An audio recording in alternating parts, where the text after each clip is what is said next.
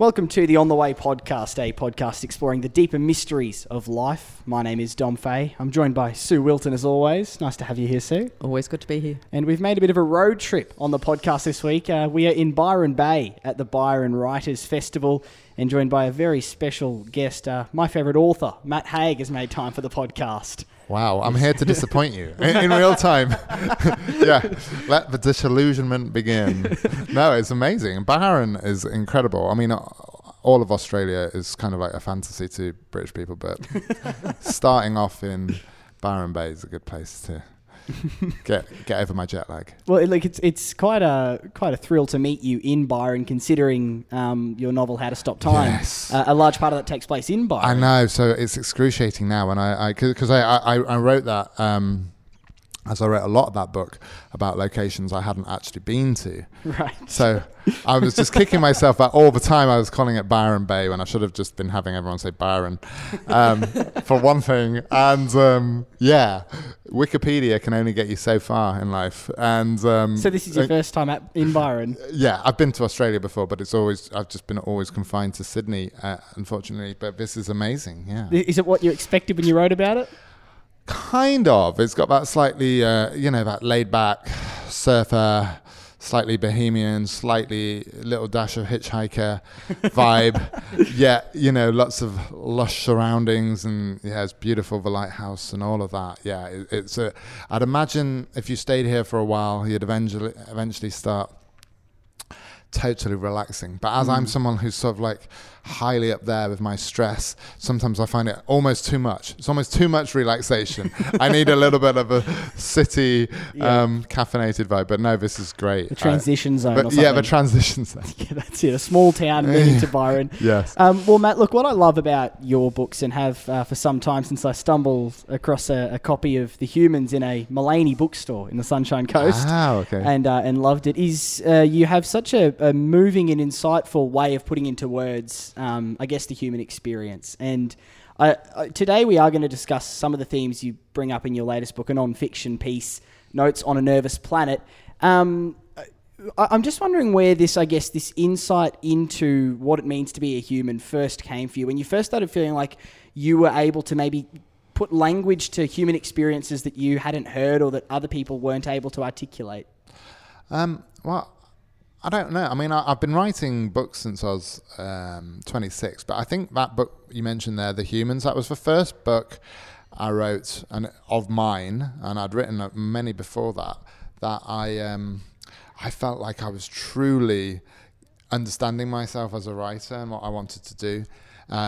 Before that, my novels were very dark, quite bleak. I wrote a book called The Possession of Mr. Cave, which I actually warn people not to read because it's actually, which my publishers don't like very much, but it's essentially that, everyone dies, and I used to think that the sort of job of a writer or a novelist is to sort of reflect all the bleakness and misery of the world and put it on the page, and it's like, that's fine, but I got to an age where I just thought, I want to try and do something a bit more useful and, try and find within the darkness and within all the sort of crap of life to actually find some optimism, to actually find a reason to be here and stuff. And I feel like, I suppose I'm slightly philosophical, but that comes out of my experience of mental illness and depression, and those things actually sort of make philosophers of everybody, because you're just asking, like, literally, why am I here and what am I doing here and what's the point of everything? And so I suppose I try and answer those bleak, depressive questions through a sort of trying to find an authentic optimism about being a human. I think many people who struggle with those things can be turned quite bitter and quite jaded about the world, or just numbed to it completely. What you've done is the much rarer thing, I guess, that all the great artists can do, which is transform it into a beauty of sorts. You kind of come through it and you see a beauty. Maybe as a starting point in this conversation, can you just speak briefly about that struggle with mental health, where that began and what that journey's been for you? Yeah, when I was 24 years old, I had what would have once been called a nervous breakdown, basically. Like I had everything. I had the whole smorgasbord of panic disorder, generalized anxiety disorder, depression, little bits of OCD as well. And I was in a real state for 3 years. I was agoraphobic. I had sort of separation anxiety from my partner, Andrea. I was a total mess and a suicidal one.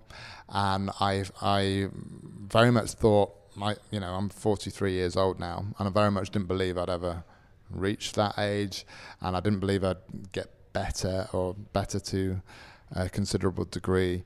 And it's been quite an intense sort of ride to get here, but in a very, very strange way. If you were asked the sort of famous question, if you could press a button not to have experienced any of that, would I press it? At times like this, when I'm not deeply ill or anything, I'd always say no. I'm totally sort of almost grateful for it. I think it changed me as a person. It made me find myself as a person, not the illness itself, but the recovery from the illness. And it's made me grateful for things I wasn't grateful before. When I was a young man under the age of 24, to be happy, I always needed the sort of most intense experiences. My idea of happiness was sort of like always extreme, like the loud rock concert, or getting out of my head, or having the most intense time. Even food, it had to be the spiciest meal or whatever it was, the edgiest novel.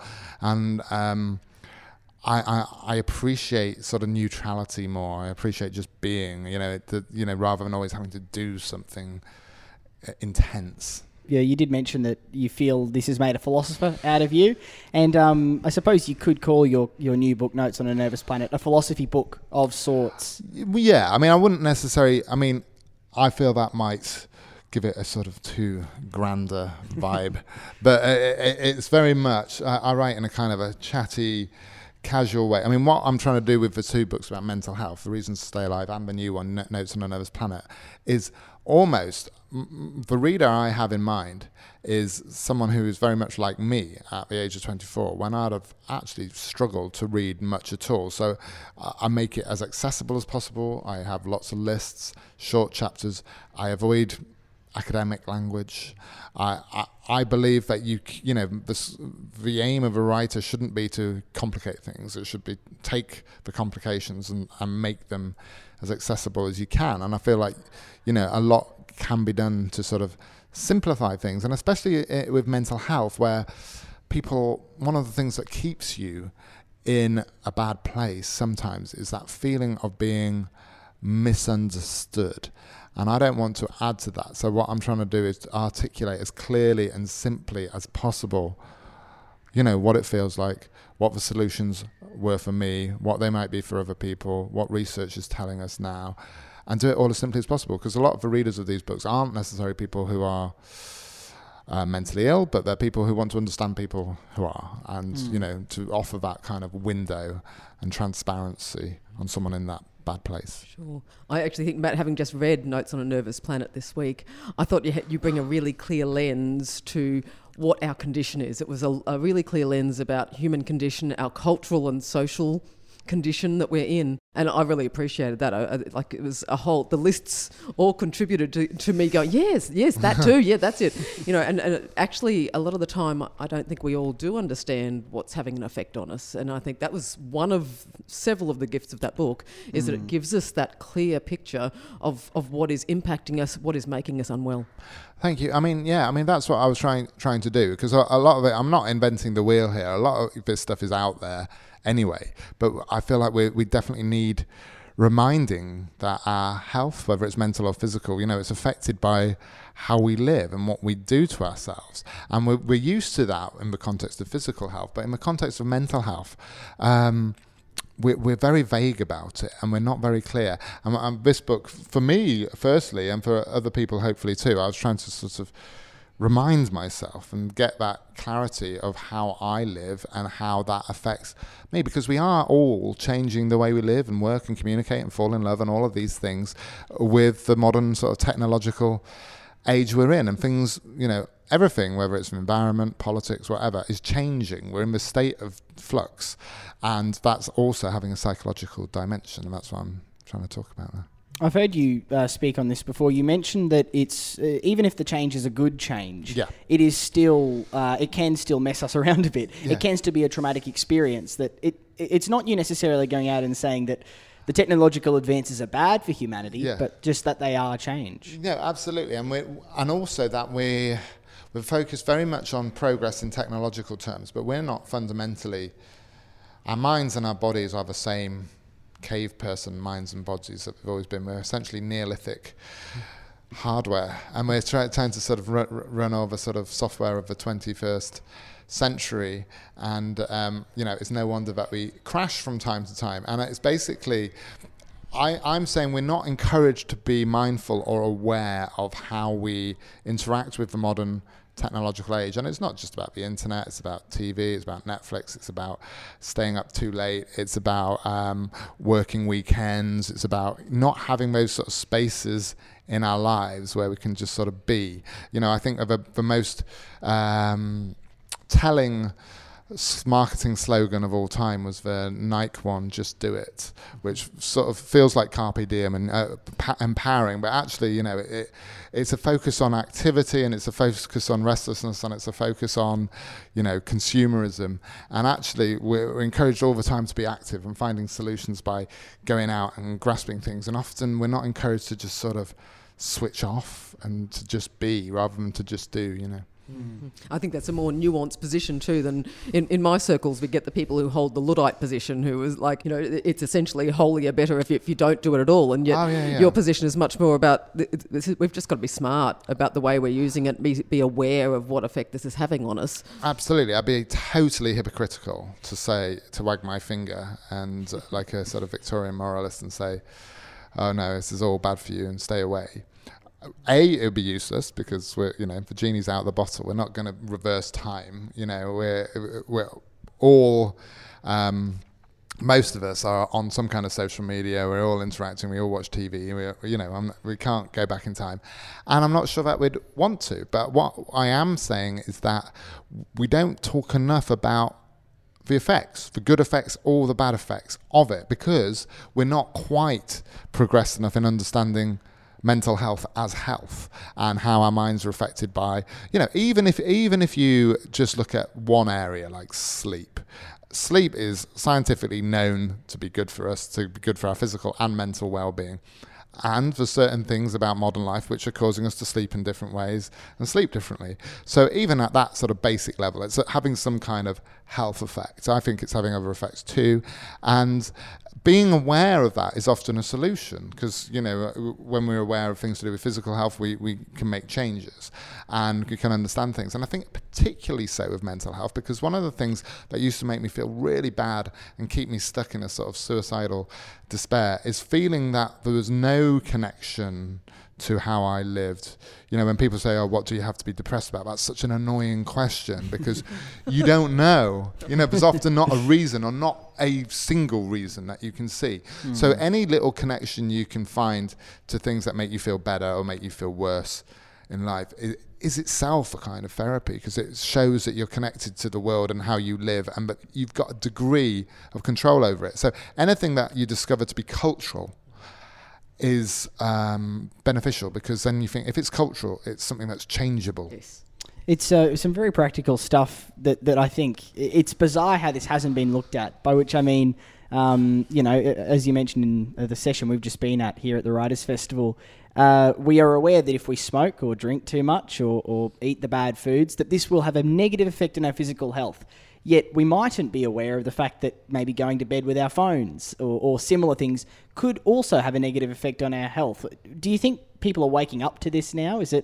Are these practical things starting to get some of the attention? They're starting to. I mean, certainly we're at a point now in the UK and I think Australia too, where people are willing more to talk about mental health issues. And people, when I was first ill, it was 20 years ago, and, although I was aware of terms like depression and anxiety, I had no understanding, whereas I think that's different now. I still don't think we take them seriously enough. I mean, if you look at the sort of suicide figures for men and young men, you know, the age shifts around, but like in the UK at the moment, it's the leading cause of death for men under the age of 45. I think it's possibly similar here. Yes. And you know, and that's a cultural thing. Suicide rates fluctuate not just between genders, but between countries, between different eras. And so it's something we can do something about. So again, there's a positive there. You know, suicide is preventable, but it might require some sort of cultural shifting for that to happen. And I think like people are a bit reluctant to talk about mental health and think about mental health in the same way as physical health. And I think one of the reasons is that we like to believe we're in control of our minds in a way that we accept we're not in control of our bodies, because the bodies provide too much evidence that we're not in control of them. But with our minds, because it's tied to our idea of identity and our personalities, we like to believe, if we're someone who's never been mentally ill before, it's nice to believe, well, I'm not the sort of person who'd be like that. I'm tough enough. I've been through stuff. I've had my own version of depression and got over it. And so it's nice. But I feel like that line we put between mental and physical is such an ambiguous and such a false one, really. I think one day it'll be almost look like the Four Humors or something. I think it's so artificial and negligible. I think so much of mental illness is physical. I mean, even if you think mental illness is just about the brain is a physical organ and it's dependent on the rest of the body. And so many of my symptoms were sort of below the neck symptoms. And the question I always do is, like, if you've got, say, a bad back because of stress, which you sometimes diagnose with, is that a mental health problem or is that a physical health problem? You know, I have tinnitus, so I have ringing in my ears. That's made worse when I think about it, but it is also a physical problem. So it's physical and mental. So much of health is physical and mental. You can hallucinate with flu or a fever. You know, it's all a grey area. Yeah, it's much more holistic than we view it absolutely. As. You know, and that's often seen as quite a hippy-dippy word, but I think like a properly rigorous scientific kind of holistic approach would be the way forward.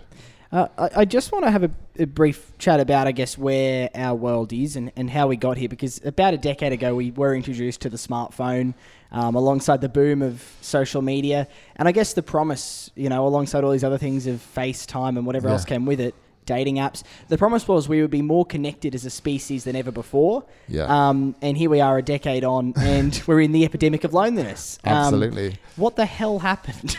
Yeah, and the interesting thing about loneliness, you know, originally when people were talking about the epidemic of loneliness, they were saying, it's because people are living longer and living on their own longer. But actually, the highest rates of loneliness are reported among teenagers and millennials and the sort of like hyper-connected ends of society. So loneliness as a thing is a kind of new concept as something that's separate to aloneness. You know, there's being alone and there's being lonely. And sometimes we can be alone and not actually feel lonely and actually want to be alone.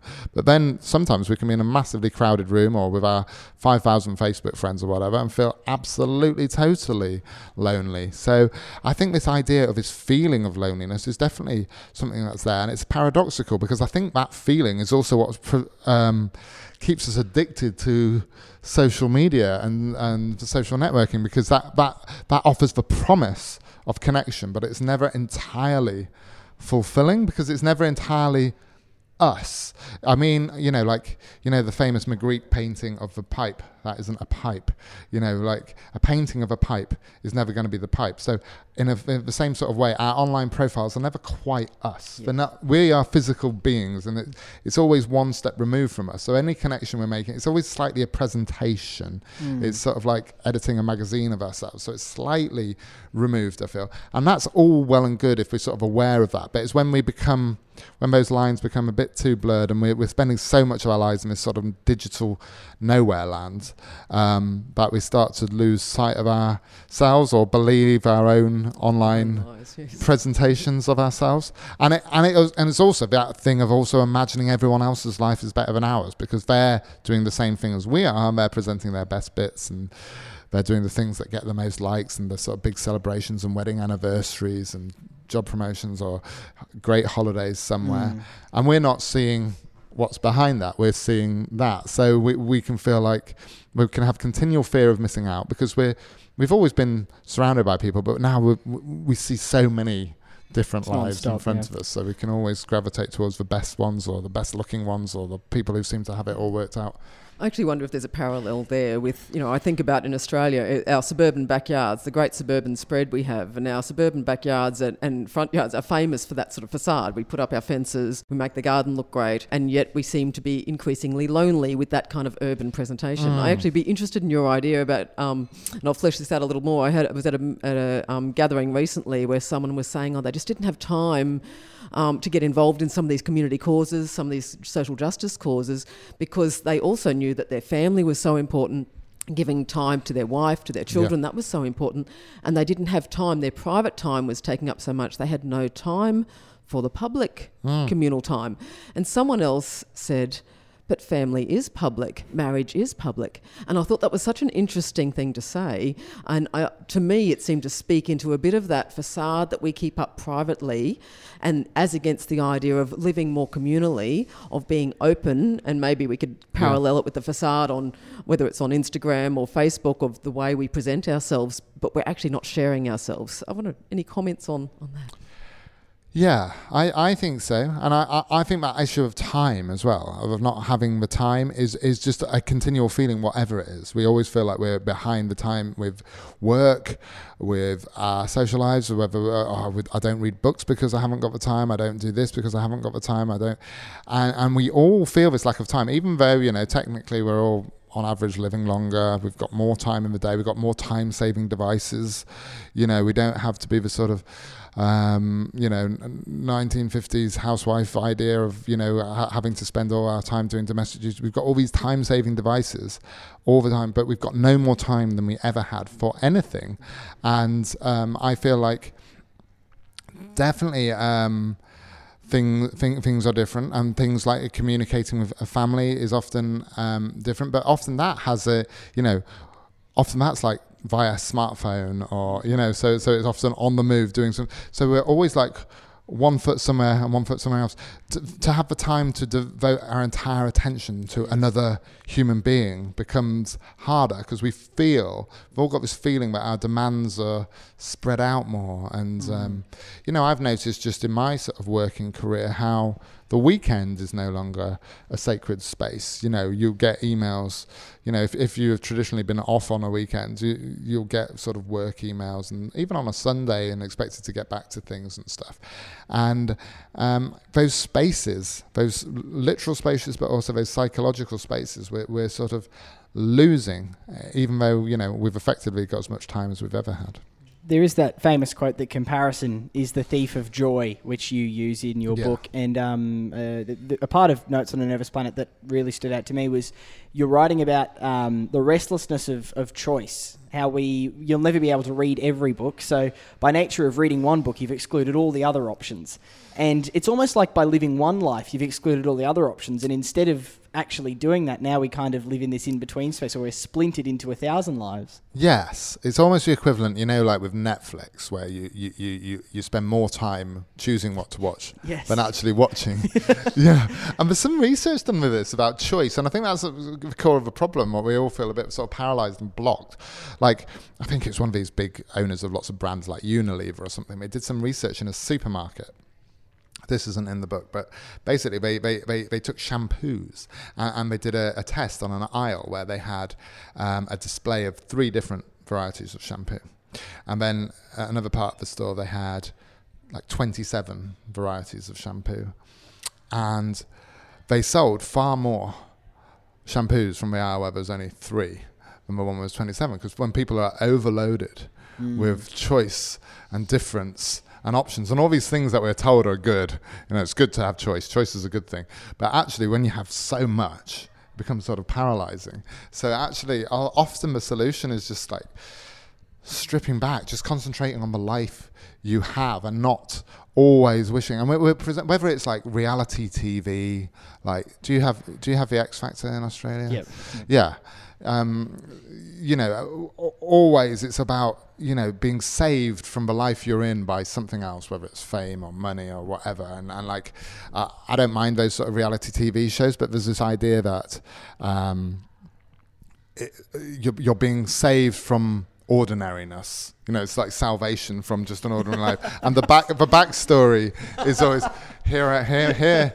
here's Jenny on a bus looking out the window on the way to her grand's house. It's like, well, why not actually worship that? That's an amazing thing, to be a healthy human being alive on earth, just doing that and singing for pleasure. And it's not about your big record deal. But, you know, and we're always encouraged that to believe we're not quite enough. We need something else. And there's these magic gatekeepers who can grant us that. That's such a good point. I think with all of those reality shows, it's almost like once their time on the show begins, now their life is worthwhile. Or if they win, it becomes worthwhile when they do the national tour. But beforehand, it's almost like look how bad this was. Yeah. And now we've made it worthwhile. Yeah, and it's in everything. You know, you get it in publishing, you know, like before, like, because I've been struggling writer and now in the UK, relatively successful bestseller writer. And, you know, we're encouraged to believe that's such a difference. And like also the difference between being before you're published, when you hear people getting 6-figure deals and stuff. And it's like, you know, these are nice things. I'm not moaning about them, but they're not the central essence of life. You know, it's nice add-ons to it. But unless, you know, what's really important is how your mind feels, who you love in life, who loves you, and what you appreciate in life. And we're often encouraged to want the wrong things. I mean, I don't know how many super famous megastars we're going to have to see go off the rails or tell us this isn't the answer, or who literally end their lives sometimes. And, you know, obviously they've got lots of material things and they can be perfectly happy being super famous sometimes, but it's not the answer to any problems. It's clearly not the answer. Actually, you used the word, I loved it in the book, you used it at least once, but I think the concept sort of overrode the idea of cherishing life. Yeah. And that cherishing the life that you have and the amazing gifts that can come out of that. I just thought it was a beautiful note and something that, you know, we talk about a lot. How do you actually embrace the life you have? How do you live who you are and cherish the life and the people you have? So, I thought it was a lovely thing to come through. And it's like this reverse mindfulness we've all got, where we're encouraged to sort of live in the future as well. And we're encouraged from like school age. You know, the education system is great. I'm from a family of teachers, but it's encouraged furthermore, certainly in the UK now, where we've got so many tests at every age, an increasing amount of tests.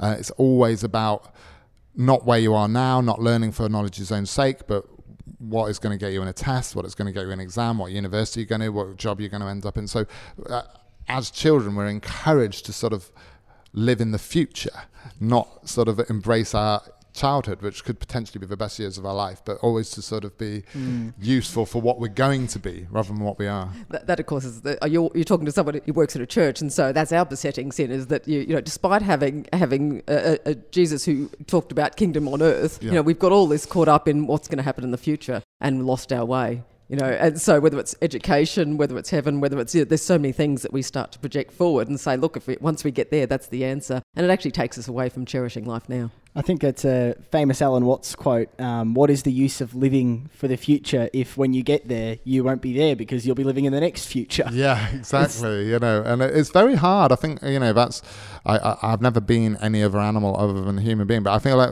that is a slightly human problem where we don't exist in the present. And I think all these sort of fashionable trends, whether it's for mindfulness or meditation or whatever, I think that's a sort of like a response to that. It's like an understanding that we're not being thankful enough or grateful enough and just relaxed enough to enjoy the present moment. We're always encouraged to believe we're not enough in the present, that we've got to work for it, we've got to work for more money, and there'll be some magical pot at the end of the rainbow where we can just sort of relax forever and find the solution, but we never quite get there. And you see all these successful driven people, you know, the American president being the most famous example, and they never seem to reach a point where they say, oh, that's it, I'm at this point of satisfaction, I'm just going to sort of sit in the Himalayas now forever and just sort of, you know, be fine with what I've got. It's always it seems to operate like an addiction, doesn't it? An addiction to whatever it is, money, power, fame, the next thing. It's almost like a well that every time you drink from it, you're more thirsty afterwards, Yes. and you keep going back. So how do we escape? How do we... You've mentioned... that in a world that is designed to depress us, living as a calm person is a revolutionary act, I think is a quote of yours. So how do we start the revolution? Well, I think, it's almost like, the 12 steps on Alcoholics Anonymous. The first step is awareness. And I think that's the key step. You can't do anything when you're in a sort of state of denial. So I think the first step, at a broad cultural, social level, but also at a personal level, is sort of being aware of things and just sort of tuning into how they affect you and how much time you're doing that. And I always think, and it's a bit of a bleak thought, but if I die doing this, would I be happy dying doing this? Is this something that are we ever going to be on our deathbeds thinking, oh, I just wish I got back to more emails, or I wish I'd sent a really viral tweet, or are these things important? No, it's a good point. I mean, I know one of the deepest human temptations, I guess, that all societies, I think, have struggled with is thinking they are at the end of history. That we are the ones who figured it out. We've cracked it. Everyone else were idiots, but this is it. We've solved it now. Absolutely. Obviously, that isn't the case. So, as a bit of a hypothetical, Matt, how do you reckon the human race in 100 years or 200 years will look back at us and this civilization? I think this will definitely be a key time. I feel like we're in the equivalent of like the Industrial Revolution or the Agricultural Revolution. I think the sort of digital information revolution is going to be one of those key transformative points. I hope we don't all turn into these sort of perfect cyborgs who have everything solved for us, because I think that would psychologically create a lot of problems. I think they'll sort of look back and see that our division between sort of the physical and mental will be very anachronistic, and that'll be sort of seen as ridiculous. I hope that we'll sort of be at a better place with mental health. I feel like we're still, with mental health, still in the dark ages, really, at the moment. And I hope people are talking about it, and I hope, like things like suicide sort of go down and all of that stuff. But I think it's also a period of awakening, because I feel like we're slowly starting to be aware of how our minds feel and how important that is. I mean, what's really important than how we and how other people feel? We're encouraged as societies to concentrate on economics, and countries are measured in terms of GDP, and progress is often measured in technological progress, and those things are important, and that's how societies run. But I feel we've pursued that at the expense of well-being and at the expense of kindness to other people, but also kindness to ourselves, and just being getting our priorities a little bit wrong. And I feel like we're slowly raising our heads out of the sands and being a little bit more aware of that. I imagine as a successful author yourself, there'd be a lot of people who, everyone's got that ambition in some area of their life. And there'd be young writers who'd look at you and think, geez, if I had sold as many books as Matt Haig, then I'd be happy. That would be their belief. What would you say to that? Well, I'll just say I was that person, and I'm like, there's always another goalpost. And when I'm in my sort of weaker, more sort of addicted, anxious moments, it doesn't matter what you've achieved. There's always another thing, because your brains don't really change. So, for instance, I used to say, when I was trying to get a book deal, I will be grateful forever if I see my name in print on the front of a book, and I've got a book and some people are reading my thoughts, and that's all I want as a writer, to be read. And that lasts about 2 months. And then there's something else. And then it's about getting the next book deal. And then you get an option for a film. And then you're saying, I'm not going to be happy unless the film is made. Then you get a bestseller. And you think, I'm not going to, I want to be number one. And there's always something else. Or you want to be big in America or Australia or something. So there's always something else. So the only way, I would absolutely encourage a writer to write. And but still, the enjoyment I get from writing remains the same. And it sounds really cheesy and corny, but the enjoyment from writing is from writing. And that's the thing and I think if you lose sight of that, A, you'll become a worse writer, but B, you'll become unhappier. I mean, I think it's the same with singing a song.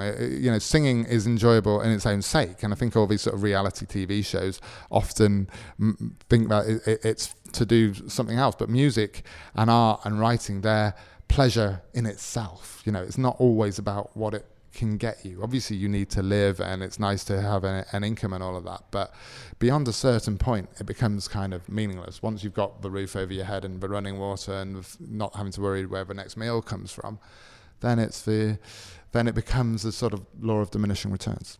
I think a famous Jerry Seinfeld quote is he speaks about falling in love with the craft. People asked him, he's one of the richest, entertainers in the world, and he still writes stand-up and does stand-up, and people are like, why? You don't need to anymore. Yeah. No one else does.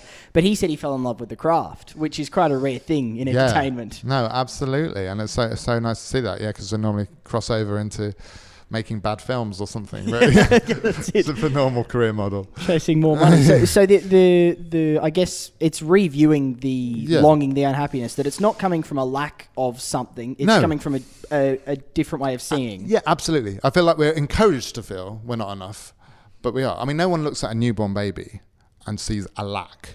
And they've got no material things on them. They've got no job. They've got no title. They're not professor of anything. But we don't see a lack. And yet we're encouraged in later years to sort of feel that lack. So I feel like if we could somehow treat ourselves, remember that we're just these sort of grown-up babies, these human beings who had everything when they were born in some ways. They had all we needed. And yes, we all live in the real world. We do need to work. We do need to interact with technology. But to have that sense of kindness to ourselves, and that to realize that everything we need we have already, and we don't need to feel insufficient or inadequate. I don't think our culture is geared at all towards allowing ourselves to be kind. I think that lack of self-kindness is such a huge piece of the puzzle. There's so much that comes at us that make us unkind to ourselves. And I've just spent a week out in the desert in Alice Springs. Oh wow! Which was fantastic. Yeah, I want to go to Alice Springs. Yeah, you should. It's a beautiful place. It'll get under your skin, and you'll want to go back again. Particularly if you spend a bit of time like I did, just wandering around the desert. And the folks who live there in an intentional community out there that I went to spend some silent retreat time with said, you may not come out of the desert knowing exactly what you want to do in life, but you're aware of your own temptations, you're aware of the things that are hurting you, and you're aware of those ego trips that you go down, all of that, because it's so broad and vast. It's like it's all really exposed. So I guess I wonder, what do you do to be aware when you think about having the next successful book or the next goal that comes up? What are the things that help you to refocus on maybe the joy of the craft or just of what's most important?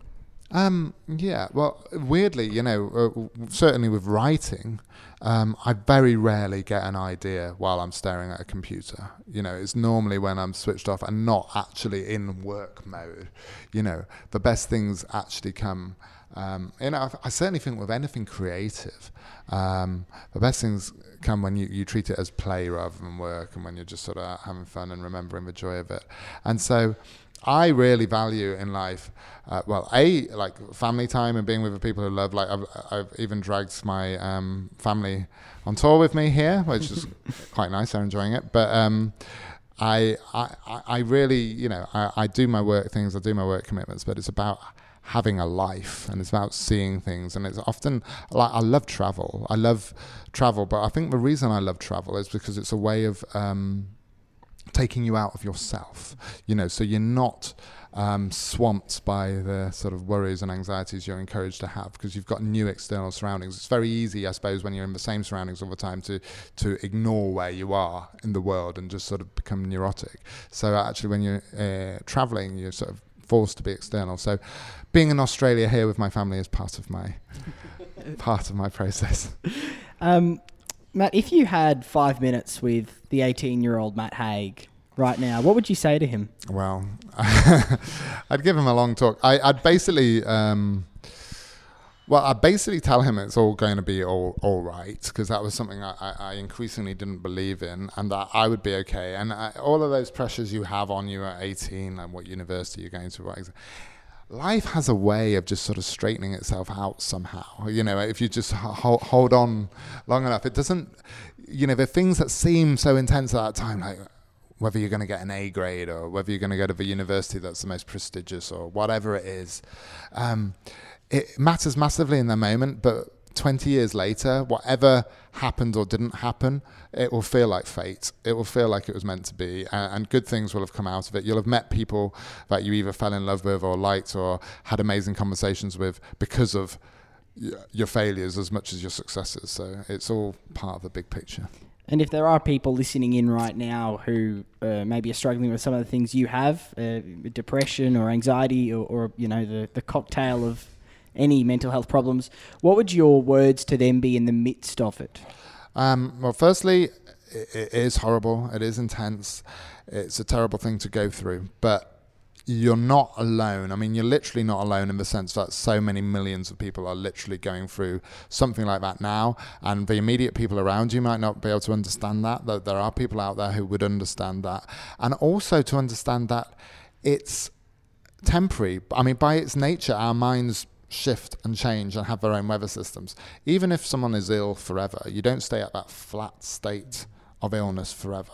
But when you're in, the metaphor, when you're in the bottom of the valley, you really have got no view, and you do lose that sense of perspective. So the important thing to do is to try and understand the thing that the illness doesn't want you to understand, and that is life changes. Life goes on. In 10 years' time, you will be someone slightly different to who you are now. You'll be feeling different things.